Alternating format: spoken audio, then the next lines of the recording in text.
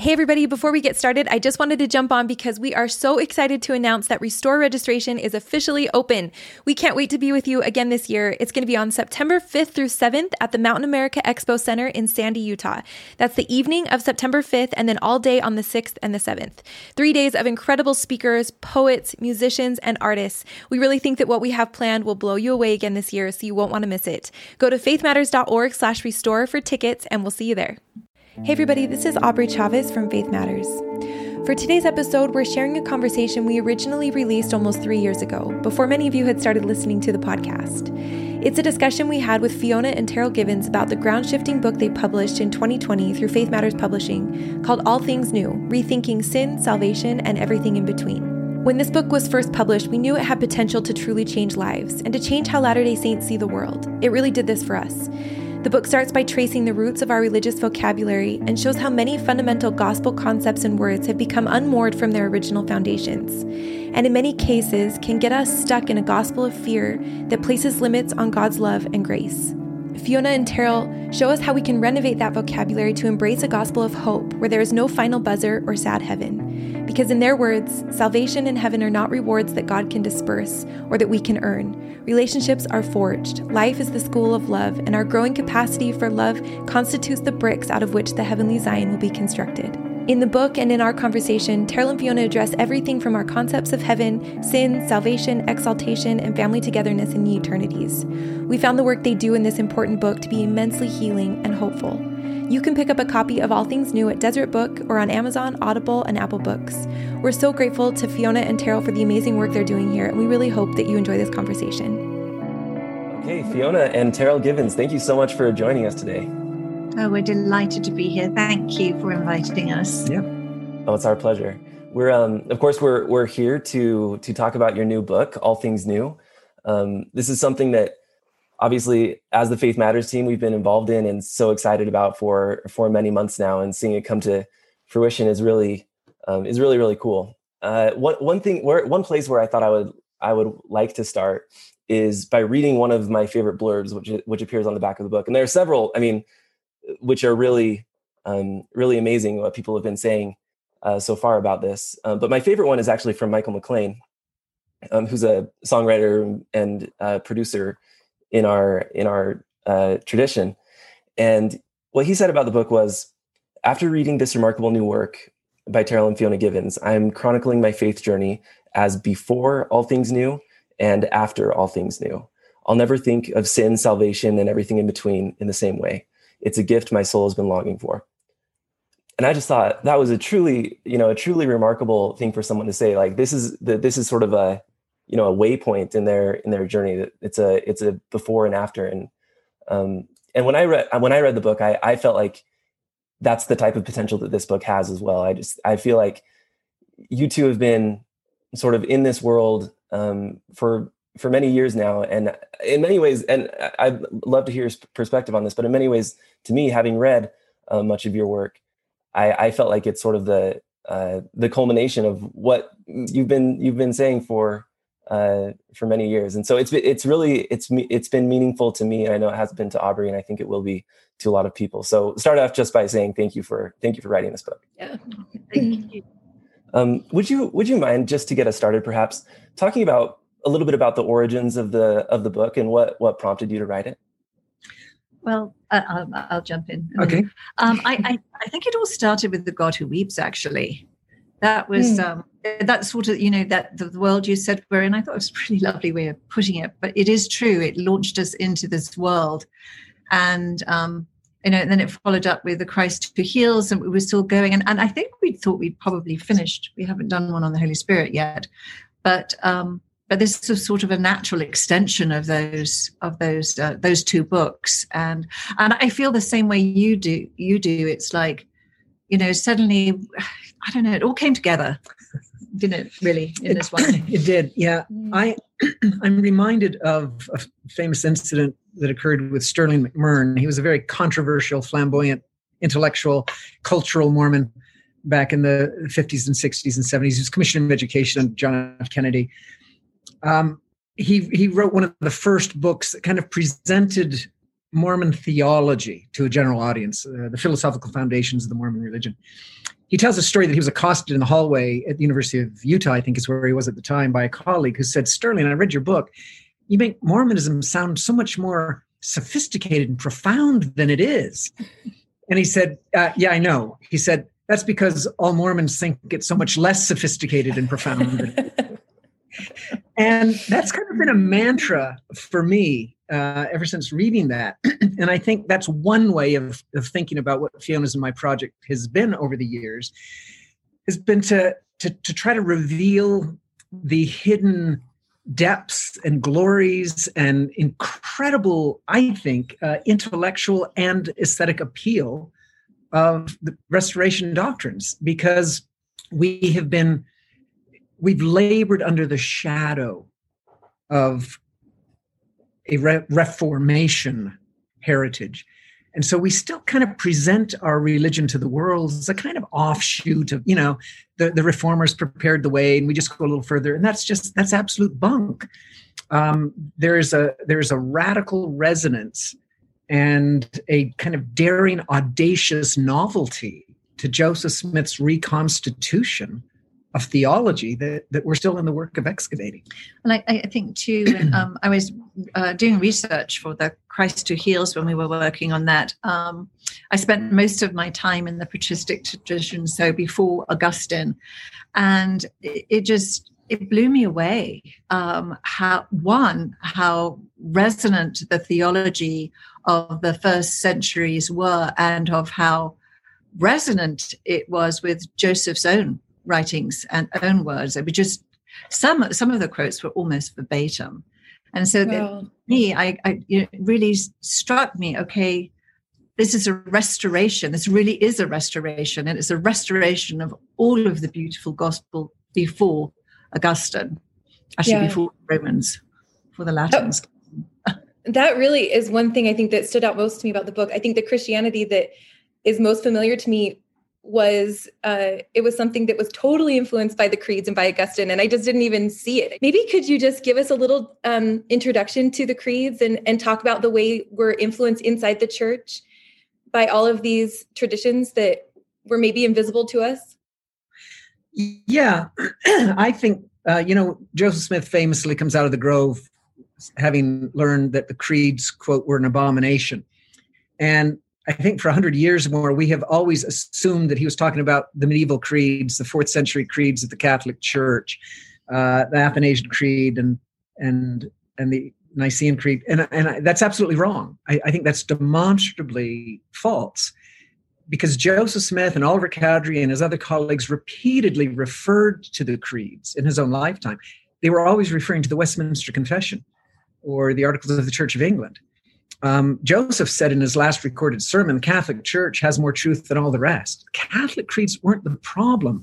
The fact that you unembody God isn't nearly as significant as all of the other developments that take place under Luther and Calvin. So very specifically, in very concrete language, Luther and Calvin espouse the lack of free will, absolute determinism, predestination, absolute corruption, a God without body parts or passions, and passions here being the most important, meaning that God is incapable of being moved by our suffering.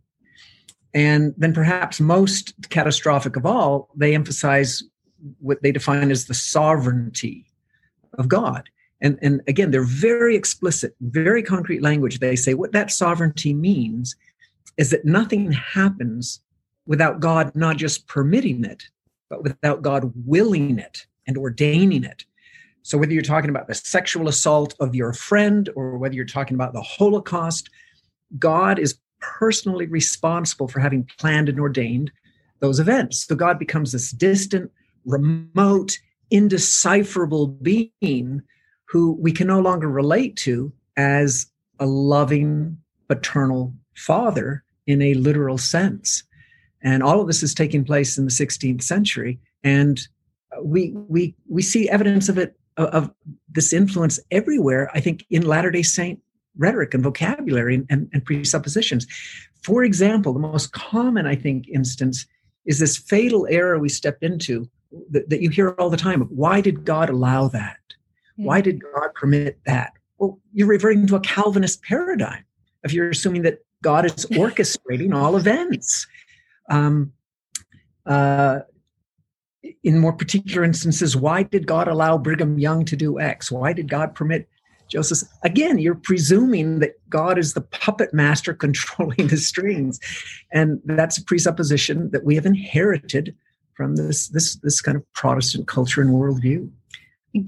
Going back, Terryl started with the first vision. I think it wasn't until a year or so ago that this really struck me, is that Joseph's delaying about going to God because he fears that he will be upbraided. This is a very Calvinist God. Joseph believes that God is exactly a wrathful, vengeful God waiting for you to make a mistake so he can punish you quickly for a very long time. So he says, I determined finally, after however long, to ask God to venture. Right? Hoping that he might not upbraid me, and therefore I might venture. So he was really thinking he's going to go into the grove, and this really terrifying God is going to appear to him, and upbraid means that scold harshly, like, what are you doing, thinking you could talk to me? Who are you? And venture is undertaking a journey that is hazardous, and that may cost your life. So what I love is a transformation as Joseph goes with fear and trepidation into the grove, and then after his encounter with deity, his life is completely changed.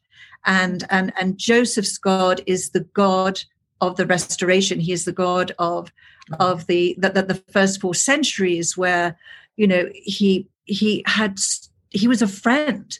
I can't remember who it is, but this idea that God came out of the garden with Adam and Eve to earth, that he never left their presence, that it was not a punishment. He was not ejecting them from the garden because he didn't like them anymore or because they disobeyed. Quite the contrary, this mortal journey was absolutely essential, and he came with us. So you just different things like that, that Adam and Eve, the way they portray Adam and Eve as being like children, in the way that they weren't experienced, they weren't sexually aware, for one thing, but that, how important it was for them to become mortal, so that that mortality was educative, which is, I think, exactly what Joseph was restoring. So I don't know, it's just terribly exciting. Yeah. What you were saying about Joseph Smith really is interesting to me, because I feel like it sheds new light on one of the scriptures that we quote most often in the church, and that's James 1:5. And I feel like that what we emphasize in that scripture always is, if any of you lack wisdom, let him ask of God. And that's sort of the origin of the first vision. But maybe the more important part of that verse, like you're saying, Fiona, is the part where it says, and upbraideth not. Maybe that is the portion that gave Joseph the courage to say, this is, perhaps this is the type of God that I'm going to be approaching. Yeah. President or Elder Holland said something I thought that was really quite brilliant and instructive in one of the recent conferences, when he talked about, I think he was quoting William Ellery Channing, right? Who said one of the most fundamental principles of Christianity is the paternal nature of God. Mm-hmm. And what happens very early on, if you think about how by the early Middle Ages or high Middle Ages, people are burning people alive at the stake in the name of God. They are embarking on crusades, slaughtering men, women, and children in the name of God. So part of what we're trying to track in this most recent book is, how does the paternal nature of God get warped and transformed into belief in a sovereign God, a ruler God, a kingly God who has dominion over subjects rather than fatherly concern over a child. And so really, in some ways, the most remarkable thing about the Restoration is that it takes us back and says, no, paternal isn't just a metaphor. It isn't. We're not just talking about kind of analogies here. It's literal. And all kinds of gospel doctrines become radically reconceived if you take that literally. For example, I remember sitting in the congregation listening to a broadcast of Elder Haight, one of the last he gave before he passed away, in which he pleaded with parents of the church, with Elder Hales. Thank you. And he said, I plead with you, never, never, never shut the door of your hearts to your children. And I thought, well, if we take that as inspired admonition, then certainly we would have to presume that our Father would never shut the door of his hearts to us. And suddenly the notions of judgment, of the hereafter, of eternal progression, take a radically different complexion if we believe God is not a sovereign giving his subjects one last chance, but he's a father who would never give up on a child. It changes everything. And I love the fact that our scriptures are so redolent to these truths. I mean, it's sort of a cliche. We say it over and over again, Moses 1:39. But if you really read it, this is our work and our glory as the divine family, to bring to pass the immortality and eternal life of every single one of the children who came, who are here, and who will come. I mean, that is phenomenal. It's such a break with Reformation theology and Augustinian theology, this idea that, this is our work and our glory. And if we don't do it, if one of our children doesn't come home, then we failed. And so I think another example of this is I wish we could hear more of our restoration scriptures in a historical context to appreciate how really different the tone is. I'm thinking of Moses 7, not just the fact of a God who weeps, but the particular answer he gives when Enoch asks, how is this possible? And what happens is really quite remarkable here. The Lord rehearses effectively, Heavenly Father rather, rehearses effectively the two great commandments, right? I gave commandment to my children that they should love me, their father, and that they should love one another. And then he doesn't follow that up by saying, but behold, they're not worshiping me, they're not honoring me, which is, right, the sovereign God speaking. Instead, he says, but they're without affection and they're shedding each other's blood. So like a true parent, he's concerned about the way his children are treating each other, not the way they're treating him. And again, that's what an incredible psychological transformation of the mind of God in that restoration scripture. And we could go even further, and we do go further, is the fact that we worship God by serving each other. So we as Latter-day Saints who have made the covenants at baptism, if we are walking with each other in our pain, mourning and comforting, we are worshiping God. It's very King Benjamin. King Benjamin's words are just so striking in that regard. And you can't say, I'm so sorry, but you're just not deserving. You are under condemnation if you were to turn anybody away. So it really conflates those two commandments. Right. We think of them as coming in competition. Well, we have to worship God. Right. We're good at that, but sometimes we're not good. And it's like, no. If you're not loving one another, you're not worshiping me. Yeah. That's how it's done. Yeah. Right? It makes me think of that. You mentioned the Francine Benyon quote, I think at the beginning of the book, where she says, does theology really even matter, or something like that?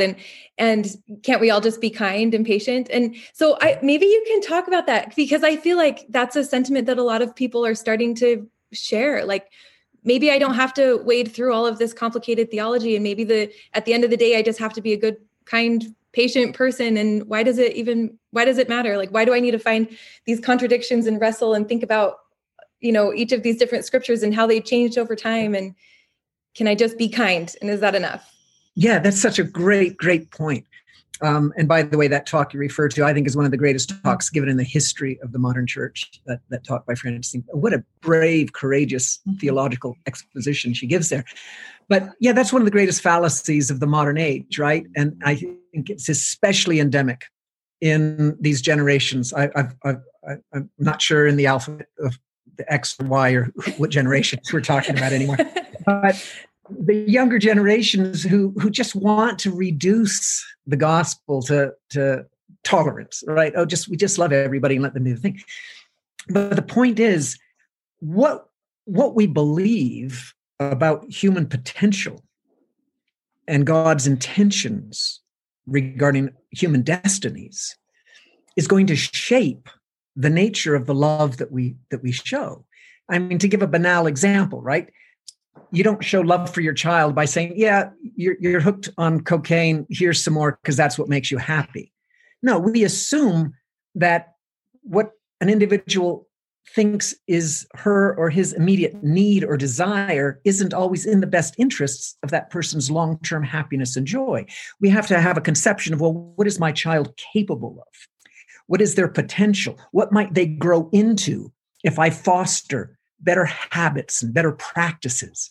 So in a similar way, if we understand our real nature, that we are literally children of God, that we're not depraved, that we're not born into sin, that he wants us to become like him, then that will shape the kinds of lives we're trying to lead. It will shape our openness to being directed and counseled and directed in particular ways and directions. Well, that's theology. We're talking about theology.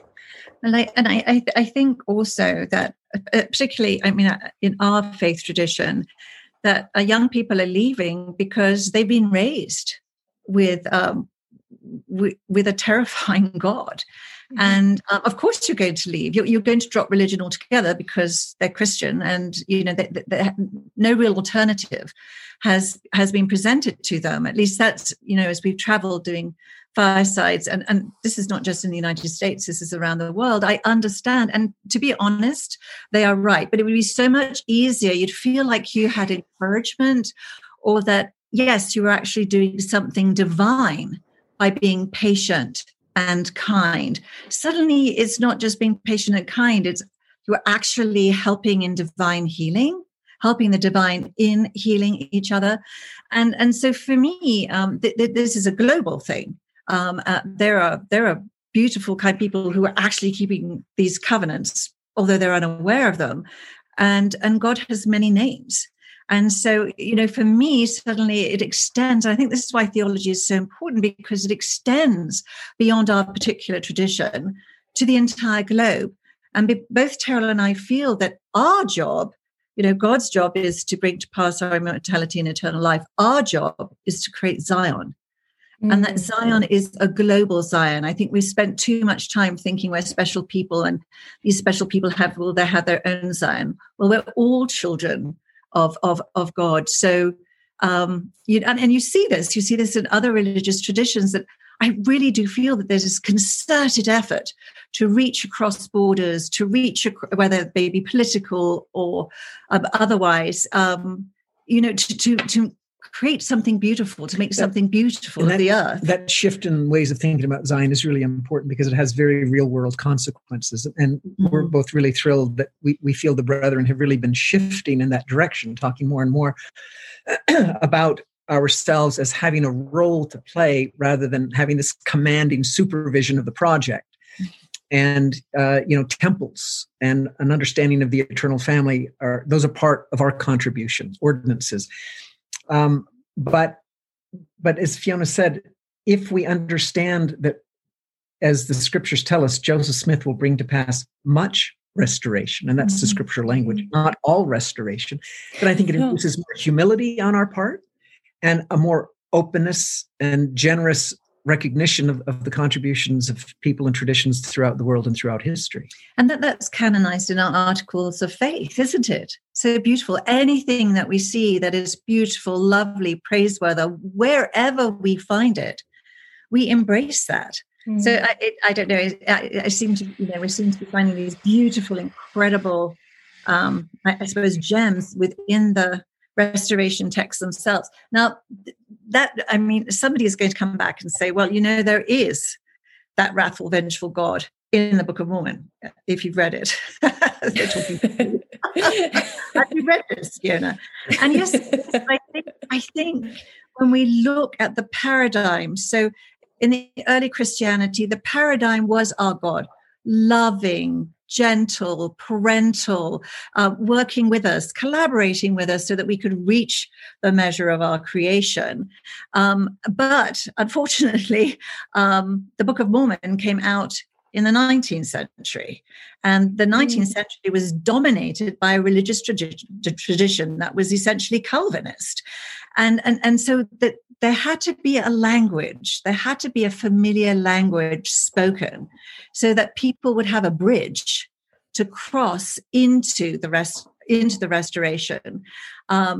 And Brigham Young himself said, had the Book of Mormon been written in any other century, it would be completely different from the 19th century version. So I think if we understand that, it's helped me, I have to say, considerably. Okay, this is a paradigm in which they were working. This is a 19th century text. Just grab all of the 21st century things you possibly can out of it. Yeah. And there are a lot in there. Yeah, I'll add I'm sorry, go ahead. Go ahead. No, well, I was just going to ask if that's your litmus test. I think there are so many contradictions that don't matter, that are totally innocuous, like lineage or dates, and it doesn't matter. But like when you find a contradiction that is about the character of God, how do you decide Excellent what you go with? Yeah. It turns out, sometimes we think that we moderns are the first people to have to grapple with these problems. Well, the first real theologian of the church who wrote the first systematic treatment of Christianity was Origen, early 3rd century. And he is the first to grasp this bull by the horns. And he does provide exactly that, a litmus test. And I think it's inspired. He says, if we know the nature of God, then the litmus test for interpreting Scripture is this question: is what I am reading or interpreting worthy of God? And that's the language he uses. Are his actions or his words worthy of God? And if they are not, then I'm going to privilege what I know about his nature over what the language of Scripture is telling us. Now, if we would take that to heart, we'd be in such a better place, right? C.S. Lewis has rephrased that principle in modern times. I don't know if he plagiarized it from Origen or he came up with it independently, but he said the same thing. He said, I know something through my personal experiences of the divine, of the nature of God. And if scriptures are out of harmony with that, I'm going to go with the nature of God. We know Joseph Smith over 12 times in the Book of Mormon translates the language of plain and precious things being missing, the corruption of the scriptures. Brigham Young said many parts of the scriptures are written by angels, many are written by men, and many were written by devils. So we need to let go of this stranglehold that fundamentalism has on our approach to scripture. We have seen in our own history that our prophets have mediated, or the voice of God has been mediated to them through their cultural prisms in which they live. We can't abstract ourselves from our own historical moment. So God's capacity to speak to prophets is always constrained to some extent by the limits of language, as Joseph Smith said, and by the pervasive influence of culture in which we're all immersed. Yeah. One of those things that I feel like was really not worthy of God. I love the chapter about heaven, and you went through time and all of the different concepts that Christians have had of heaven. And at some time that looked like you got to stand on a pedestal and watch the people burning in hell. And, but I also think that that's something that's left over that causes a lot of pain inside the church. This idea of an empty heaven, that you'll get to heaven and there'll be empty seats at the table and the people that you love won't be there. And I felt like the way you talked about heaven was so healing. And so I wonder if you would just give us a little bit of an introduction into a new way to think about heaven. I'll introduce this. One of our children had a nightmare. He was young. He was very young. And the nightmare was that there was this boat, probably a liner, and there were so many people on it and everybody in his family, but he was not allowed to get on the boat. And I think that caused an incredible trauma in him as a young boy. It probably came from the children's primary song, help me learn to do thy will before it grows too late. Yeah. And obviously, yes, I'm a child of God. Yeah. He'd missed, it was 6:00, the time. That was when it grew too late. And he was at 6:05 and the boat sailed without him. But I remember that the depth of his sorrow and anguish as a little boy. And I'm not sure that that's entirely left him. It's, traumatic things that happen to you very young take on a massive significance for the rest of your life, I think. So we've traced the history of how LDS prophets have understood the scope of God's capacity to exalt us. So we try to be clear in all our work. We're not proclaiming doctrine, but we are reconstituting history and excavating history and celebrating that history. And Joseph Smith clearly believed that we would continue to progress indefinitely until we all find ourselves back in God's presence. I mean, he was very clear about this. And the scriptural record seems to affirm this in his own life, right? In section 76, he sees the characterizations and qualifications for the various degrees of glory. He had been traumatized by the death of Alvin. When it comes to the terrestrial kingdom, he reads or hears, right, that's where the honorable men of the earth who died without a knowledge of the gospel would go. And it seems clear by context that he would have assumed, thank goodness, Alvin is at least in that kingdom. Well, and I think it's important. Again, Joseph is working from a particular paradigm. He's working from a paradigm that if you die unbaptized and uncatechized, you go to hell and you never come out of it. And that's the paradigm in which he's working. So at least it's progress to make it a terrestrial kingdom. And so you're absolutely right. But he knows Alvin.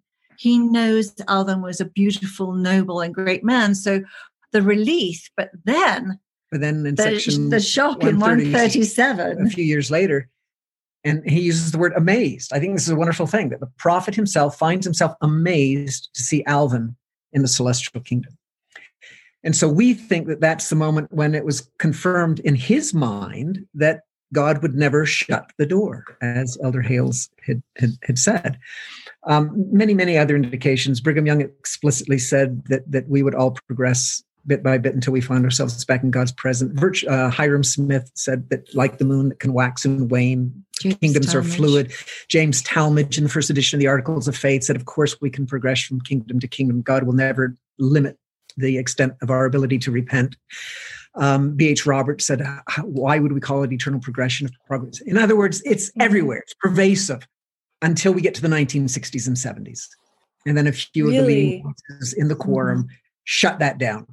And the church does have an official position on this. And the official position is we have no official position. And they've stated that twice. So it is not church doctrine that you cannot progress, nor is it doctrine that you can.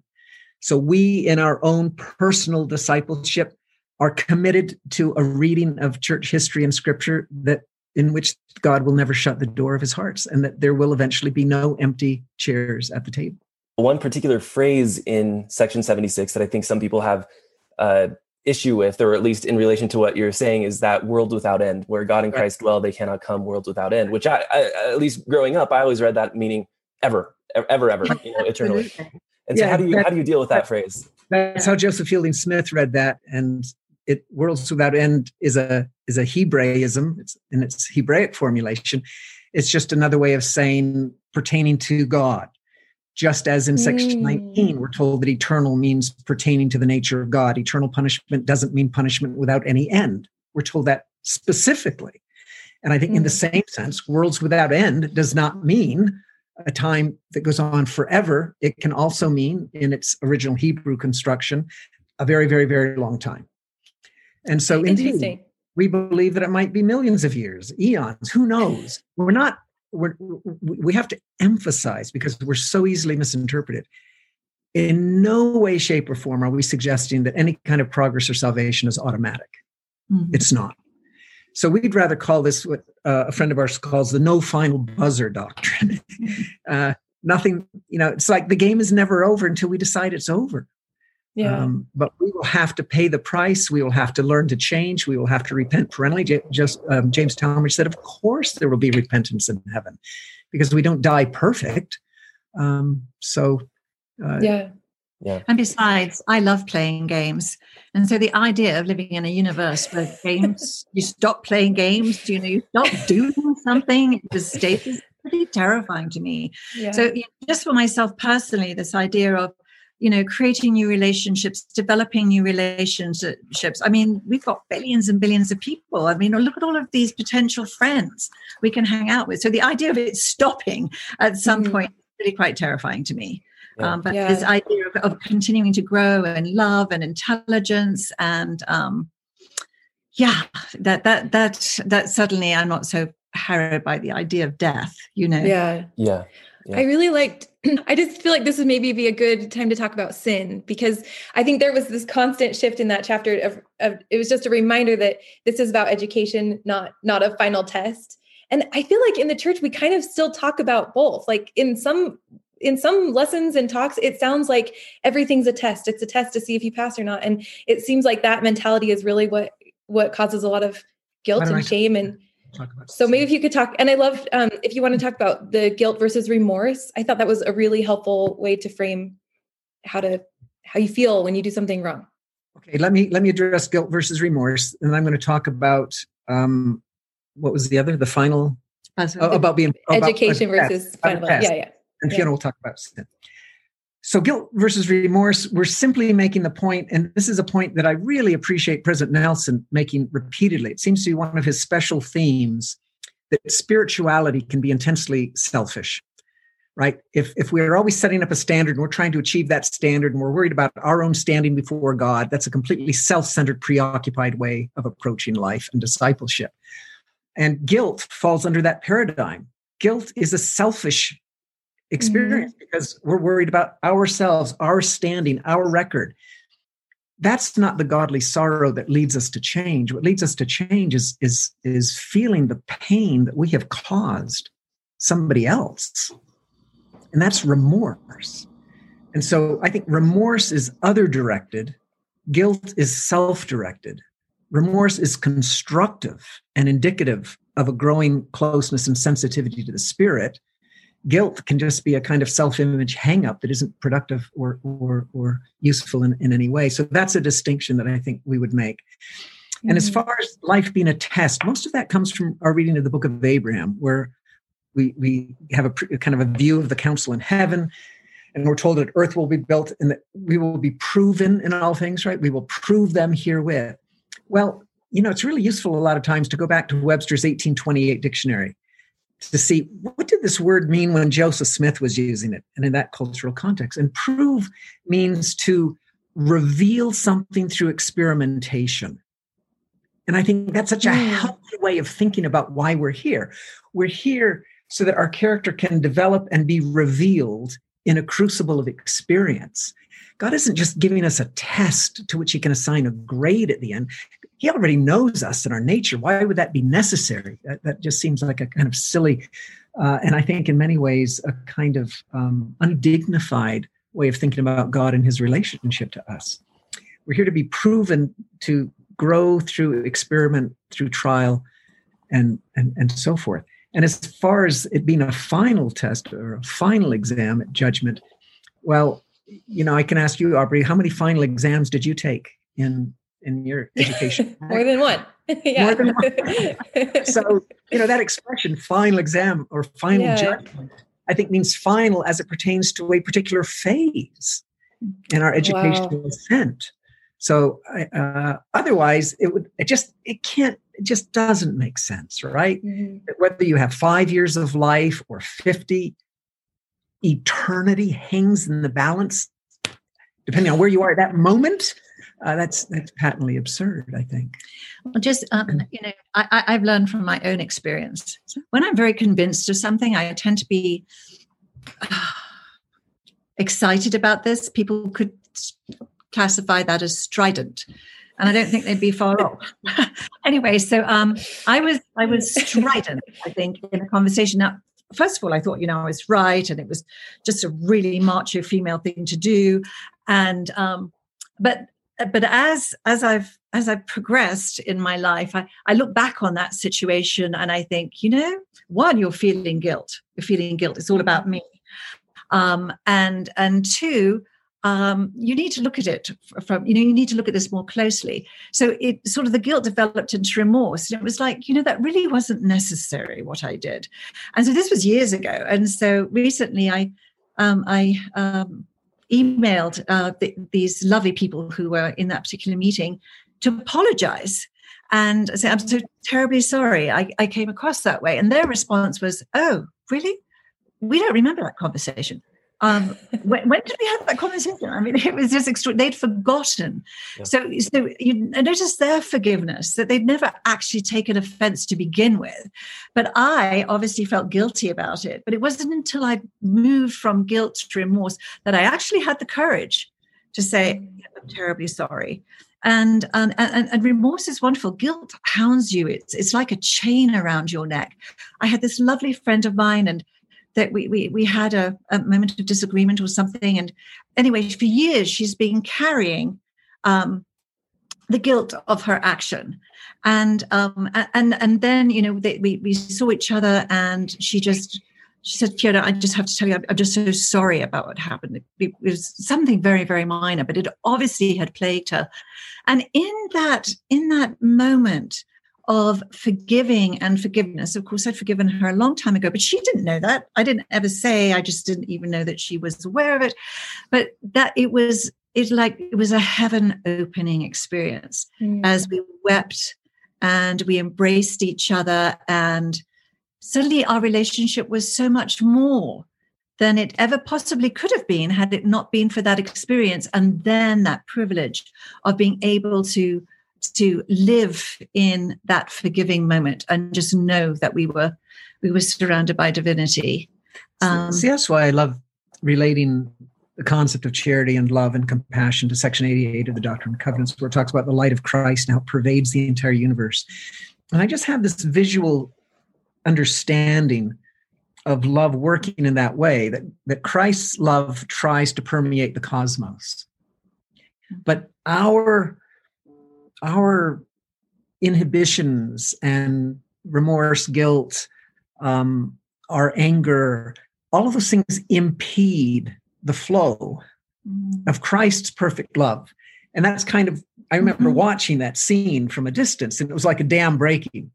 And suddenly, right, love could disseminate again freely as it was supposed to. I remember. You're right. We do. We dam up love. We dam it up. Love. And that's why I was so moved by this testimony, this beautiful young man in our ward. A brother had died tragically. He'd lived with this pain of a death that had been caused by apparently the ineptitude or the malice of a third party. And he said, my prayer all these years has just been to not get in the way of God's forgiveness.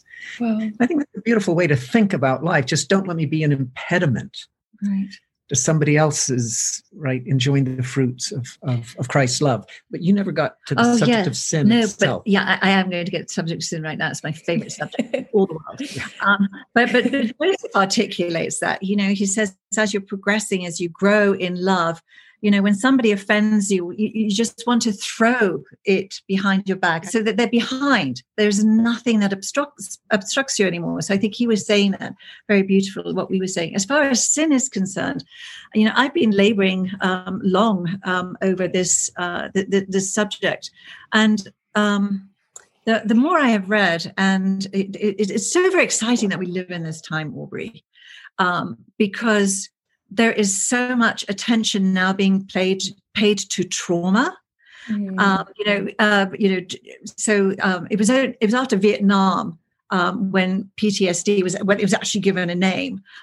These flashbacks that these soldiers were having, but then also I remember reading about a Jewish girl, third generation, so from the Holocaust. And she was suffering trauma. She was suffering the trauma 3 generations later because the thing was never forget. You must never forget, never allow them to forget. And so their lives were damned. They couldn't go any further because they were carrying all of this burden with them. And so that is actually when, this real in-depth look at trauma started. And now it's just everywhere. Can I just interesting historical footnote? I just don't want to distract too much. But when I was a young child, we were investigating the church. We took a church history tour. My father took us across country. And I remember we went to Carthage jail. And I remember the guide pointed to the spot on the floor where you could still see the blood stains. And they were in this glass thing. When President Kimball became president, he instructed that was not to be a practice anymore. And they removed that part from the presentation. Because he thought, how can we heal from this if we're perennially celebrating, right? This bloody martyrdom and bringing it into kind of public awareness. I just thought that was an interesting example. Yeah. Really excellent. Yeah. Yeah. So for me now, trauma is universal, and the statistics are just astounding. Right now, we've become aware of sexual abuse. Oh yeah, physical abuse. Yeah. It's just and then generational trauma. I've always been bothered about that scripture, and I bet you have as well.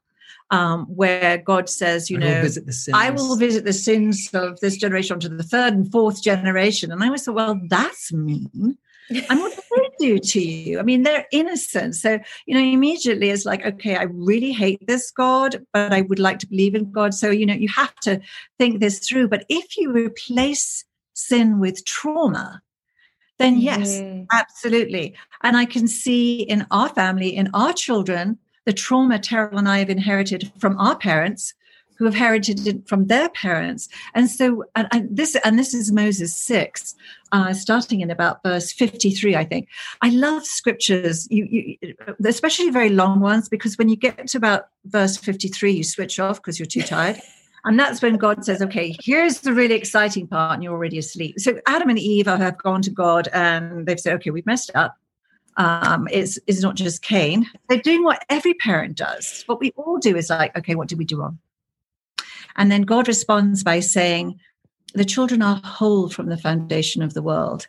And then here comes the really startling part. The very next verse, he starts with, whereas thy children are conceived in sin. And so if our minds are not reverberating like, what? You just said we are whole, and now we're conceived in sin.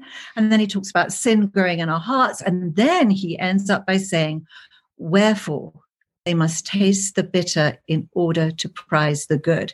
And he said that in Genesis 3:22, and Eve has repeated that in her Ode to Joy in Moses 5:11. And then suddenly you realize that sin is being redefined, something that is injurious, something that will make you unwell. And so then suddenly, that needs healing. So then we go to Christ and his ministry was not to die. And this is the unfortunate thing that I think we've inherited from the evangelicals and many Christians, is that crucifixion has been the central point of our doctrine, when it's not. Christ needed to die. There were other really horrible ways from which he could die. I mean, he could have died in medieval England. I mean, hung, drawn, and quartered. I mean, how awful is that? The English come up with really dreadful things. Worse than the Romans, I think. When we look at humanity, we can all say we are wounded. We are all wounded. And it may be trauma that we've inherited, trauma that we experience in our lifetime, but that seems to be the universal predicament, is woundedness, not sin. And then we look at Christ's life. I was just going to say, and then all the Old Testament scriptures, suddenly you can read them in a new light, right? Christ comes with healing. And yes, I come to bind up the brokenhearted. Yes. And so, and we look at Christ every single day of his ministry. What is he doing? He's healing. He's healing the psychologically ill, the emotionally ill, the physically ill. He's raising people from the real wound, death. And this is what Christ is doing. And he came to live, not to die. And I think that's one of the main reasons why the early Christianity was so different from ours, because that was so revolutionary. Everybody thought they were going to die, and that was it. And then Christ comes and he says, I have come to raise you from the dead. And you can imagine the joy. It's like, okay, our lives are going to go on. Our relationships are going to continue. It's just absolutely fabulous. And then came Augustine. Poor man. He was very, very wounded. Very wounded. Yeah. Very wounded. Could I ask a little bit about the concept of surprising God that you guys talk about? And to give our listeners just a little bit of overarching format of the book, you spend, the first part of the book sort of talking about the original Christianity and where it was deviated from, and spend some time on scriptural inerrancy. And then you get into very specific terms that we've kind of been going through a little bit, sin, salvation, heaven, all of those things. But one of the things that, just a little tidbit, it was just a paragraph that really fascinated me.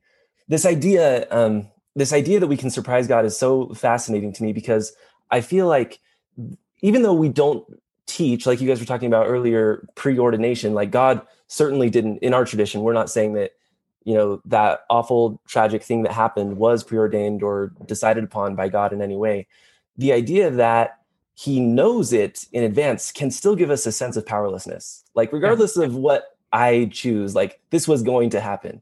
And it does conflict a little bit with the idea that, can God know everything and yet not know that something is going to happen? So I would love for you to just expound on that a little bit. Okay, so I'll approach it both temperamentally and also philosophically or theologically. Temperamentally, I wouldn't want to be God if I've seen every rerun and read every book, seen every play, and already known every thought and action of every person in advance. I can't believe eternity has that nature. Theologically, the problem is this: don't we believe that God is omniscient and omnipotent? Well, you can go all the way back to the Middle Ages and they realized that, those are problematic terms. Mm-hmm. If you define God as having all power, then, can he make a rock so heavy he can't lift it? You get into all kinds of ridiculous paradoxes. So it makes more sense to say, well, if he's omnipotent, then he has all power that exists. Similarly, it's only recently that, at least that I have encountered theologians who are redefining omniscience in this way and saying, well, to be omniscient doesn't mean he knows everything. It means he knows everything that exists. And the future doesn't exist. So he cannot know the future and still be omniscient. So I don't think his knowledge of the future is limited because it would impede our free agency. That's an argument some philosophers make. I think it's very, very, very flawed. I just think that the nature of the universe and of human will is such that it is never entirely predictable. Now, another reason that this has been difficult historically for theologians to find space for free will and a God who doesn't know everything is because the concept of eternity was defined very differently in early Christianity, as it was philosophically. There's a chronological unfolding of events. We call that time. There's a timelessness that we call eternity. But Latter-day Saint prophets and leaders like B.H. Roberts have redefined eternity. And in our cosmology, it's generally taken to mean simply endless time that doesn't stop. So there isn't any perspective where God stands outside of time and sees the past, present, and future, I don't think. And I believe that God delights in being surprised. And I would like to think that there are occasions when he watches, Terryl or Fiona or Aubrey do something and says, well, I wouldn't have expected that. Thanks be. They could, what a delightful, unexpected gesture that just unfolded before me. I don't want to believe that God is characterless and without humor or emotion or delight. And I think the unexpected is an essential ingredient in all of those. Well, and as you were saying, God is omnipotent. And I think, maybe this is a word we should have included in the book, because as you just said that, I realized omnipotent means God is all love. Absolute love. That's omnipotence. One is never so strong as when one loves. And so if you fill the universe with that absolute love, then suddenly the whole picture changes. So it's not the fact that he is all powerful, because that's pretty terrifying. We don't like that word powerful. It generally means it's oppressive. But God as being a force of love that is irresistible. Exactly. That's brilliant. Brilliant. We'll have that as an addendum in the second edition. Yeah. I love that. Maybe to wrap up, would you guys address this idea of the disciples of a second sort? Yeah, I believe one of my favorite figures in LDS history is B.H. Roberts. I think he was a man of immense courage, intellectual courage, moral courage. And he just had this insatiable curiosity, right? He was an autodidact. He completely self-educated. He organizes a reading club when he's a young boy in Utah. He's a phenomenal figure, but I think he also was very, very prophetic. And he's quoting Josiah Royce, who was a prominent American philosopher, who talked about two kinds of discipleship. One is you just kind of reiterate, like we do in Sunday school. That's one kind of discipleship, just formulaic expressions and rehearsals of what is known. And he said, but there's a deeper, more searching kind of discipleship where you take the seed germ, as he called it, of the gospel, and you find new and more vibrant modes of expression appropriate to developing persons and developing cultures. And he predicted the day would come when the church would rely upon disciples of the second sort to give new, more powerful modes of expression to the core gospel truths. Now, one way in which I think President Nelson is urging us in that direction is his repeated references to the restoration as a process rather than an event. And that's just huge. That's huge. Because what it means is that there is still so much territory that is yet to be revealed, explored, expounded, explicated. And so we believe that one of the principal tasks that still awaits us as a people is to continue the work of reforming language and to redefine a religious vocabulary that throws off what Joseph Smith in section 123, go read section 123. It's a phenomenal critique of the extent to which we are still in chains to what he calls the creeds inherited from the fathers. So why is Joseph, late in his ministry, still saying we are still in what he called bonds of iron, a yoke of iron to these creedal conceptions that still pervade? So I'd like to think that as a Latter-day Saint people, we need to take up this task of being disciples of the second sort, finding ways to characterize, define, construct a vocabulary that reflects the optimism and the boundlessness and the energy that was there in the seedbed that Joseph Smith restored. And I'd just like to add, and I'm not brown nosing, but I do feel, Aubrey, that you and Tim fit that, disciples of the second sort. In fact, I am finding a growing sort of movement, I suppose, a membership in this disciples of a second sort. I look at the Gen Xers and the Gen Zs, which you belong, and I'm seeing beautiful hearts and minds that reach for inclusion and empathy and gentleness. And it's like, I just feel that those are the really primary attributes of disciples of the second sort. And so we find everywhere people reaching out, pulling people in, expressing love.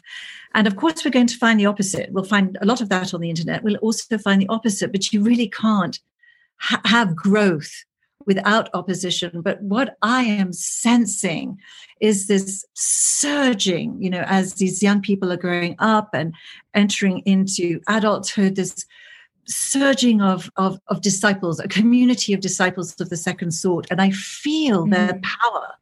And power, absolute love. I feel that really is a definition of absolute love is power. Power, yes. Just reaching out, and I am filled with optimism. I'm not an Armageddon person. I just feel that if this world ended in nuclear holocaust, it would be a complete failure for God and a complete failure for humanity. And I don't feel that humanity will. How can humanity fail with God on their side? Do you know what I mean? And so what resonates with me is that beautiful scripture, and Christ will come with Enoch and his city Zion, and they will meet Zion here on earth, so it can't be destroyed, here on earth, and there will be embrace, and Christ will make his home here. So I think, again, there is problems with the vocabulary because people think of the earth being consumed by fire, and so obviously it's got to be nuclear. We have to remember that the paradigm shifted in 1945. Until 1945, this wasn't a real synopsis. But after 1945, dropping of those nuclear bombs, it was. But what is the primary identifier of the Holy Spirit? It's fire. It's fire. So when we say the earth is consumed with fire, the earth being consumed by the Holy Spirit, that resonates really strongly with me. And I think, yes, we are looking at destruction and death and Armageddon, and no, Revelation actually should have become at the beginning at the New Testament, because it talks about the destruction of the temple by the Babylonians and then the Romans. Yes, that would be Holocaust for the Jews, having their temple destroyed. But for us, and I think most definitely for the early Christians, it was this idea of Zion, and they lived Zion-like lives. They served and ministered to everyone who came down with the plagues, not just members of their own faith tradition, but everybody else. So for me, I really feel it's a real thing, and it's an event to which we are working and which we will create. Thank you both so much. The book is absolutely incredible. We can't recommend that our listeners read it strongly enough. It's really, I really do think, like we, read in some of the blurbs on the back, it has the potential to be a real game changer in people's spiritual lives and the way they approach their own discipleship. So thank you both again. Thanks for having us. Thank you, Aubrey, so very much. Thank you for bringing the Spirit with you. It was so beautiful to have this discussion with you. Thank you. All right, thanks so much for listening. We hope that you enjoyed this conversation with Terryl and Fiona Givens. If Faith Matters content is resonating with you and you get the chance, we would love for you to leave us a review on Apple Podcasts or whatever platform you listen on. We read all of the reviews, and it really helps us to get the word out about Faith Matters, and we appreciate the support. Thanks again for listening, and remember, you can check out more at faithmatters.org.